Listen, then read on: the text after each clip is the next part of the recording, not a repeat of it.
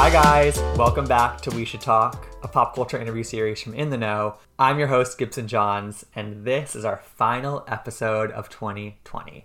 Thank God. It has been a whirlwind of a year, and so, around the holidays, I wanted to take a week off from the podcast, which is why we didn't have one last week on Christmas Eve. This episode will come out on New Year's Eve, so chances are you're listening to it a day late or a week late, and it's already 2021. Hello from the other side. I hope it's better over there.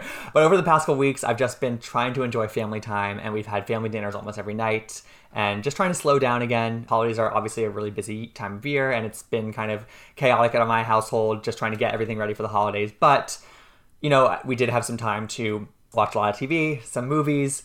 We loved The Flight Attendant and House of Ho on HBO Max.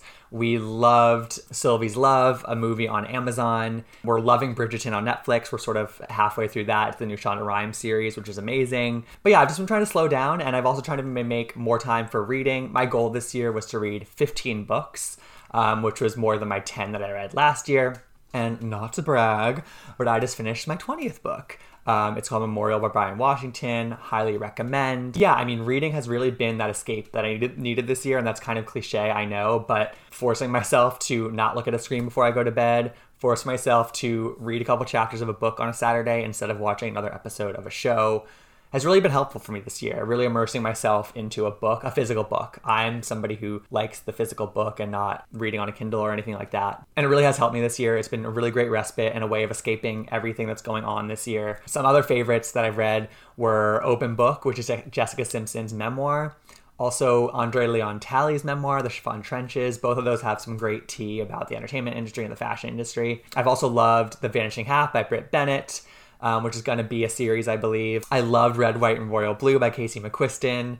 That's probably honestly my favorite book. I enjoyed reading that one the most. And I also loved Rodham by Curtis Sittenfeld. I read a lot of great books this year, and I'll post them on my Instagram, but reading has definitely been something that I've been trying to make more time for in my life, and the pandemic and not having as many social engagements this year has definitely helped out with that, and I look forward to continuing that into 2021, even after the pandemic, hopefully, fingers crossed, ends. On this week's episode of the podcast, we are ending the year with a really positive interview. Nazanin Mandi is kind of one of those amazing multi-hyphenate entertainers, performers. She is a model, a singer, an actress. She has done a ton of different things throughout her career. At 15 years old, she auditioned for the first ever season of American Idol. She actually lied about her age to get into the audition. The youngest you could be at that time was 16. And she made it all the way to the top 30, and then she got axed because they found out what her real age was. And as somebody who has been an avid fan of the original run of American Idol since it began, I had to ask her all about that. And she had some really interesting things to say about that, and just sort of how that sort of both gave her the confidence that she was good enough, but also kind of was a huge letdown for her at a young age. And since then, she has really kind of done different things. Her and her husband, Miguel, the singer, did one season of a reality show, and we kind of looked back on that and what that experience was like and why it wasn't for her. She's also struggled a lot with body dysmorphia and depression, and she has really opened up about that on her huge platform. And this year, she became a certified life coach. And so I talked to her about those struggles leading into this new kind of career path for herself and what she learned from that, what she tells other people when they come to her with their own issues and struggles. And she had a lot of really amazing things to say. But, proving that 2020 wasn't all bad, Nazanin Mandi also had a huge career highlight this year. She was in Rihanna's Savage X Fenty fashion show, which has really supplanted the Victoria's Secret fashion show as the quintessential celeb-studded lingerie fashion show moment of the year. That's kind of niche, but it really is this huge event. And during this year's show in the fall, Nazanin and Miguel had this amazing moment together where Miguel was singing and Nazanin was the only model on stage. She was wearing this epic green lingerie outfit, and they just had this really electric, sexy moment together, and it really was a highlight of the show. And, Rihanna handpicks everything that has to do with her fashion shows. And, I talked to Nazanin about just the idea that Rihanna handpicked her to be part of this moment for her, and just sort of the gratification that comes from that, and sort of what that whole experience is like and where she's going to go from here. Because this definitely was a career peak for her, but she only wants to go up. And I think that she can get there. So keep listening for my interview with Nazanin Mandi. Happy New Year, and we'll talk to you in 2021.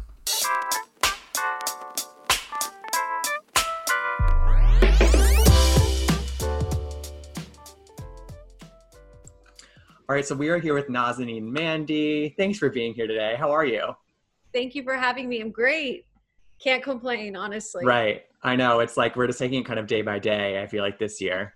Absolutely. And just grateful for our health, family, and happiness. Like that's all you can do at this point. And like you said, take it day by day. How has 2020 treated you? I'm sure there have been ups and downs and it's been a doozy for everyone. What's this experience been like for you? It's definitely been, like you said, many ups and downs. It's been unpredictable. It's really taught me to slow down. And it's taught me also to just ride the waves. This is life. Mm, At this point, I truly believe anything can happen. Anything in life can happen at this point. totally. So it's important to go with it and make the adjustments accordingly. Definitely. Yeah, I think we've all taken our different lessons from this year, and that's a great one to keep in mind. So I consider you sort of to be like one of the ultimate like multi-hyphenates, right? Because you act, you sing, you model, you do a ton of you're a certified life coach, you do a ton of other things. Do you have a number one passion, or do you find that sort of like having these different hats that you can wear you can get different things out in each different arena? It's a little of both. I do have a number one passion, which is acting. That's what lights me up. That's my passion. I deeply feel that deep inside. But everything else that I do adds to it. It's like the life coaching, and I love music, and it's just everything all together. It makes me so happy. So it's hard to choose just one, but my ultimate passion is acting. And has that always been the case for you? It's always been sort of just like this like cathartic outlet for you? Yes. And I knew it was because I was so afraid of it. I was so afraid of going full throttle with acting. And I'm like, this is my passion. I need to do this. I need to do this for myself. I need to do this for my well-being. Like, this is what I want to do. So yeah, I knew it. So, before we get too far into it, I'd love for you to just kind of like, just give me a quick kind of, what was your journey like through show business? Because you've been doing this for like a decade and a half now, if not like, what have been sort of like the biggest highs and lows for you as you sort of like navigated your own career? As a teenager, I was really on a good one and a steady path. I was on That's So Raven. I was on American Idol. I was modeling. Like, I was really, really getting there. And then my parents decided to get a divorce. And I feel like that was a very instrumental part of me slowing down. Obviously, I became very depressed. My parents were married for over 23 years. Wow. So it was a lot. It was very that's a big change. Sure. Huge lifestyle change. And then when that happened, I moved out. I was 18. So I was like, you know what? Like, time for me to grow up. And that's what happened. And I got a job. I was managing in retail, like still going to castings, but my full focus was not there. I was really depressed. I wasn't sure which direction. So my 20s were very hot and cold for me. It was very like, am I doing this? Am I not? And then I'm with my life partner who's completely taken off. So now it's like getting used to a certain lifestyle, which neither of us come from. So it was a lot of adjustments and life changes going on. And then I was like, I'm sick of this shit. I'm not going to let my fears determine my path anymore. And that's when I started getting completely into acting. Wow, good for you. And so it sounds like it really was sort of like a mental switch for you. It was sort of like, no, like I have to take charge of this myself, and it's not going to happen to me. I need to make it happen. Yeah, I think it's always a mental switch. How we think determines everything. We can succeed as much as we want to, but that mentality needs to be there. The want, the drive, the positivity, and the realism. I think it's really important to be realistic. Totally. This industry it's not fun all the time. It's ebb and flow, and people are mean, and you're going to hear no most of the time. It is what it is. And I mean, there's one year that as I was sort of doing research for this interview, there's one year of your life that from your early life that sort of seems like it sticks out, which is when you were 15, because you had a couple of really big kind of breakthroughs, which was you sung at Carnegie Hall, and then you also were on American Idol, which ended. I guess I'd love to hear it just as somebody who watched American Idol back in the day. That ended in a very different way than everyone's experience on American Idol ends. Talk to me about that year, because that must have been kind of a topsy-turvy one for you as well. It was, absolutely. So I started off the year great. I was a huge choir and drama nerd growing up. That was my life. And we would go and compete all over the US. And so we ended up at Carnegie Hall, and, you know, it was a big deal, and we performed. And then after that, I went out and auditioned for a little show called American Idol. And which season was this? Do you remember? It was the one. first season. Wow. Well, nobody knew what this show was going to be. And I remember the day my mom saw the casting notice on Fox 11 News, and she wrote the number down. Like, there's no website. There's, you know, oh my God. 2001. 2002 or something. Yeah. Early. Yeah. And so she wrote it down, and she called the number, and it was like, gave her the address, and it was at the Bonaventure in downtown LA. Was the very first ever casting of American Idol. And LA was the first city, which was my city. And I went, and I just kept making all the rounds. And nobody knew what this was. Nobody knew that there were thousands of people outside going after the same thing. And so I kept making it. And then I made it to Hollywood. And, you know, they did all that. And my mom told me, because you had to be 16 and I was 15. Like, look, they're going to do background checks. You're probably going to get kicked off. So I need you to mentally prepare for this. And we don't know how they're going to do it. They might do it on camera. They might not. So I get to top 35 out of all those people. And it was during that round, they decided to do background checks. And they all pulled me to the side. It was like Paula, Randy, and Simon. And actually, it was off camera. They didn't do this on camera, which I was actually really surprised. Yeah. And they told me that I'm disqualified because I lied about my age, and they have to let me go. And they're like, so the next round, you know, you're not going to make it. Just let you know. I was devastated. Yeah. Just I mean, even knowing, I was still devastated. Yeah. You're sort of like on this, like, oh my God. But at the same time, it must have been validating for you in some respects, which was like, I can do this. Like I'm being accepted by certain huge players in the industry already. Absolutely. It was such a learning lesson for me, and being so young, learning how to be on camera and, you know, to turn on stage. It was like a boot camp, honestly. And I wouldn't change a thing at all, ever. Yeah. But 2 weeks after that, like, it took it was like a heartbreak, you know? I'm sure. Yeah. You're a teenager. You think it's the end of the world. So it took a good 2 weeks, and then I was fine. And I just kept moving. So. Yeah. Yeah. And in some ways, you know, you were part of this sort of like really special cultural moment, which was American Idol season 1. So that's kind of cool too. It's really crazy. And even being, you know, filming that, I kind of always knew like Kelly was going to be the one. Like, she was just so magnetic, and that voice was raw and beautiful and amazing. It was amazing to be a part of it. Totally. Well, flash forward to this fall, which is nearly 20 years later, which is kind of wild.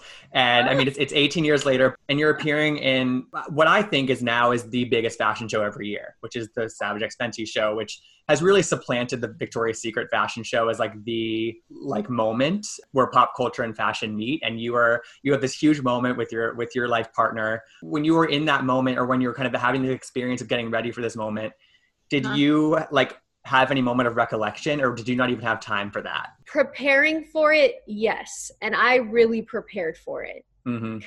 There's no Photoshop on camera. Right. You know what I mean? Like, it is what it is.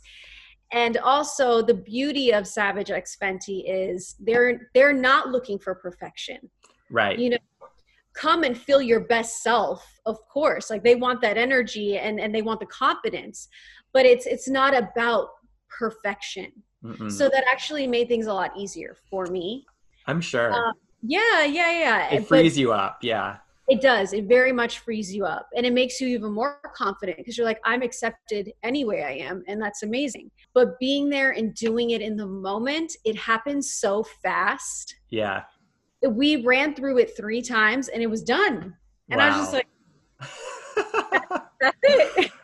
Just like that, there was the moment. And then, but before this interview, I rewatched both your performance or your appearance, and also like the moment that you found out, which was, I mean, it's hard not to get like teary watching that video, because it really is like, you see how much it means to you for this to happen, because you know that it's a huge moment. It really was. Yeah. And so many reasons. I, for one, never thought I would be walking in a lingerie show. You know, growing up, we saw the examples of a lingerie show and the body types that it required. And I was like, that's never me. I'm 5'3" and I don't have that body. So that's never going to happen. So booking this was like, it was shocking, honestly. And I'm so great. I'm so grateful for it. Yeah. And it also is like, okay, Rihanna picks every single aspect of these shows. Like she is in it. And that is what I have kind of read for the past 5 years. Like she is so committed to her own brand. She wants it to be perfection in her own way. Yes. I mean, did you have any sort of correspondence with Rihanna? Like what did she say to you about either why she chose you or just sort of like why, I mean, what was sort of like your interaction with her? I didn't have any personal any kind of communication. It was all her team. Yeah. And to know that she was so hands-on and she picked each and every model and every segment. And, you know, my segment falls right after hers. And it was just all of it intertwined and together. It's just incredible. It's so incredible. Totally. Mm-hmm. Yeah. And you clearly checked off a box for her because you are still you're an ambassador for the brand. Like you made an impact, and that must also just feel like, okay, you rose to the occasion. You really did.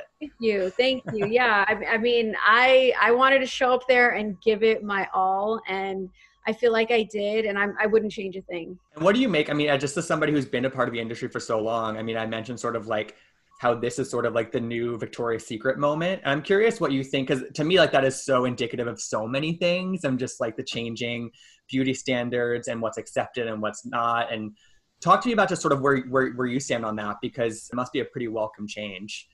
It's, for me, I'm going to start off saying it's about time. It's about time that inclusion is in the forefront. It's about time that different ethnicities, races, body types, you know, women of all walks of life and men are included and are in, again, the forefront. Growing up, I didn't really see anyone that looked like me. I didn't. And it makes you feel like it can't happen. If you don't see somebody out there that looks like you and is doing it, it makes you feel like, damn, maybe it's not possible. Right. You know? So with all this inclusion, with all these different walks of life now being included, I hope it makes other men and women feel like they can do it too. Totally. And I think it does. It's hard not to see sort of like the trickle effect from this huge moment in culture every year and how that affects, I mean, just the stuff we see on social media every day is like people are getting that message, and it's really awesome to see. Yeah, no, I love it. Like it makes me so excited because I feel like it's just the beginning. I feel like this is going to expand beyond what we can't even imagine. So yeah. Last thing about the show, but it also is really special that you got to share this moment with your husband, right? I mean, it's like you guys have your separate careers and you've done a couple things together here and there, but this is like a big moment for you two as a couple as well. What was it like sharing that moment together? Because I mean, also you have it on tape forever now, right? I mean, it's cool. Exactly. We can show the kids one day. Yeah. Like, it was such a natural moment, if that makes sense. Yeah. It just felt right. It felt natural. It felt like we were preparing for this the entire time. Like, I don't know, the chemistry, just everything. It just felt so right. It was electric. Thank you. That means a lot. We did rehearsals once, which was the night before the show. And then we came home and we set up outside in our backyard and we like rehearsed on our own. And it was just so fun. Like, it was just something different to do together. It was just really fun. Yeah. And another thing you guys had done together, which I'm again, like sort of in hindsight, I'm curious what your thoughts on this experience was the Platinum Life, which was a reality show that it lasted for one season and there was other people on the show with you. But what like looking back at that experience of reality TV, like either worked or didn't work for you? Well, long answer. No, me doing that show was a very personal journey. That was actually the first thing that I did in a very long time that put myself out there and what I was doing at the time. And it was really scary, to be honest. And when I, approached Miguel about it, he was like, absolutely not. Like, this is we don't do this. This is not, we don't feel comfortable. And the network actually worked with us really well. We didn't film in our house. We didn't film anything personal. Like it was, they worked Yeah, with us, that's which I nice. was, yes. You had those boundaries, right? Yes. Producers, they were great. Would I do it again? Absolutely not. That is like not something for me. Mm-hmm. But I grew so much personally from it. Yeah. It made me focus on what I wanted and didn't want. It made me more on my P's and Q's, made me more comfortable in front of the camera. I took away some really, really amazing friendships from that.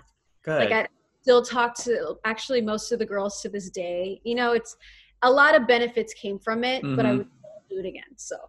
And what's the key reason why you would never do it again? Is that it's just like sort of not, that's not kind of like the direction you want to go in with your career? Like reality, and I have nothing against it. Like I'm a reality junkie. I love to watch it. Like love it. But I'm not open like that. You know, like let's be honest, I couldn't have carried that show by myself because I'm not going to give you everything you want. Right. I'm not going to be open like that. So that's just my personality and just me being honest. Like I just don't want to give that part of my life, so much of that away. Yeah. And it's clearly not for everyone. It's clearly like it's clearly a very unique experience being on reality TV, but in some ways you must be appreciative of just the fact that like you got to experience that and like check it off the list. Not for me, but let's move on. Absolutely. And we did really fun things together that they actually didn't even air, and like, damn, like that was so fun, but we have those experiences which really matter. And one thing I think that's also really cool is like you have been followed by Vogue on two separate really big occasions, at the Grammys one year, then one day which is sort of like preparing for your wedding. Vogue is another one of those things that must also feel like 15 years ago, like would you have thought that Vogue would be following you ahead of your wedding? You know what I mean? No, that whole like they followed us during the prep and all of that, like it was so surreal. And I wish I could have really taken in the moments more, but planning a wedding, that's another thing I never want to do again. Like it was so much.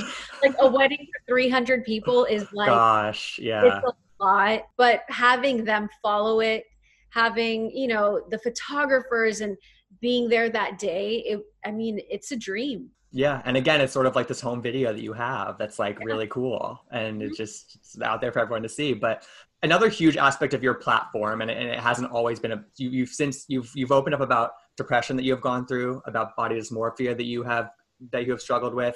And you've been really open about these experiences. And I feel like a lot of people have responded incredibly positively to that and just like your openness. Was there like a catalyst or a moment for you where you wanted to start sharing these experiences or have you always has it always been natural for you to want to share experiences like this? That aspect of my life, it became more natural when I was ready to fix it and when I was ready to change.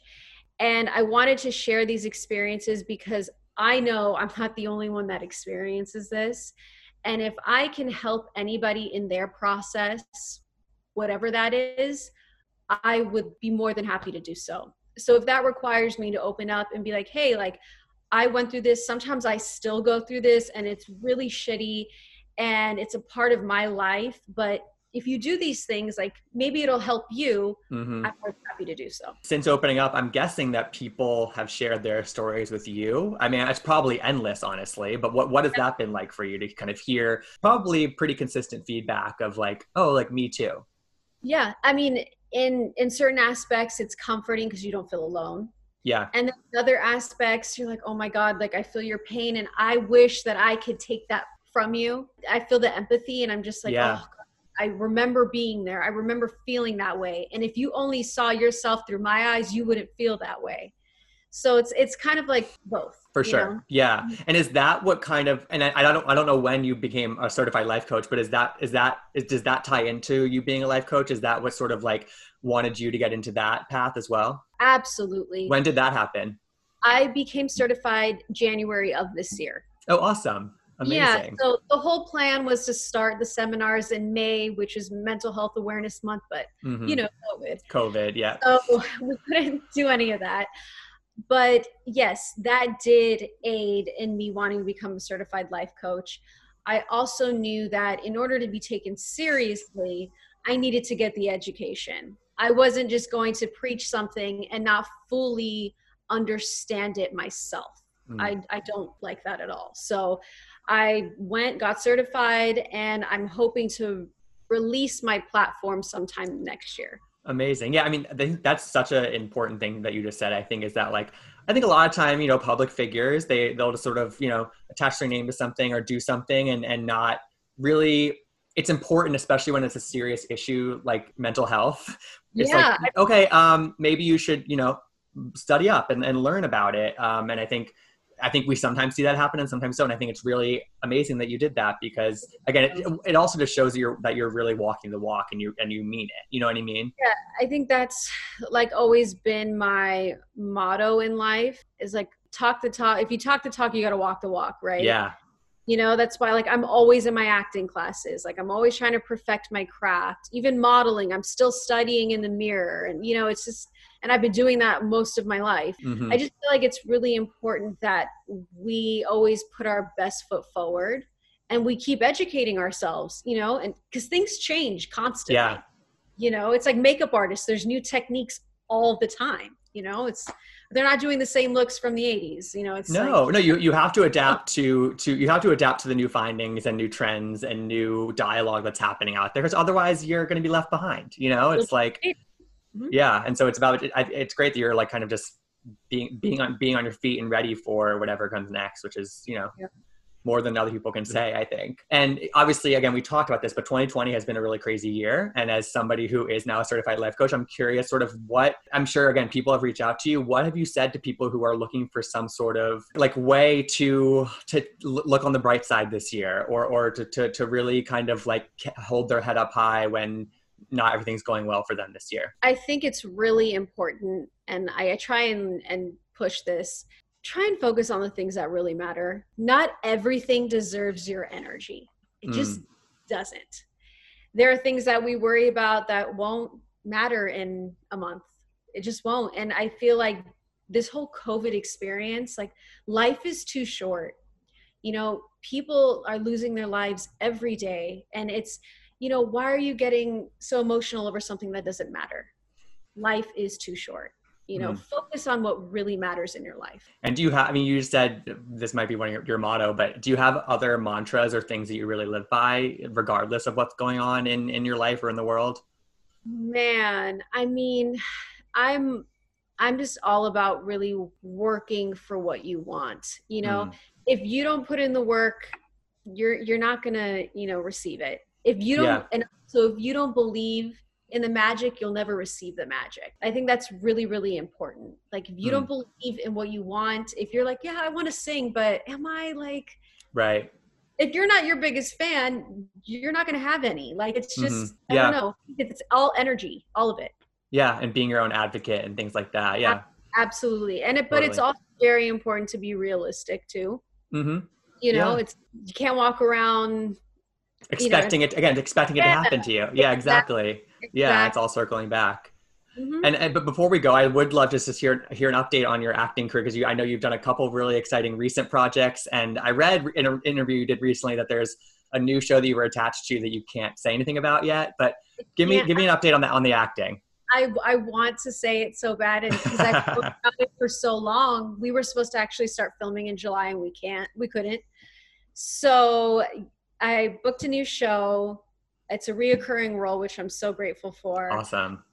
I'm up for a few feature films. I'll find out very soon. So fingers crossed. Oh my gosh. Like hopefully. I have a really great feeling 2021 is going to be very focused on acting. So I'm excited. Good. Really excited. It's the number one passion. And you know, and again, like you just said, it's sort of like, you're the only one that can make it happen. And so it's awesome that you're sort of like putting all this energy into that. So I'm excited to see what the next year brings for you. Thank you so much. Yeah. Well, thank you so much for calling in. This was so fun. It was so fun to get to talk to you. Thank you. Be safe. Thank you so much for listening.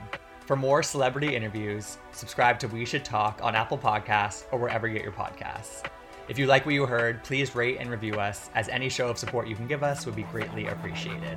You can follow me at Gibsonoma on Twitter and Instagram, and you can follow In The Know at In The Know on Twitter and at Watch In The Know on Instagram. We'll talk to you next time.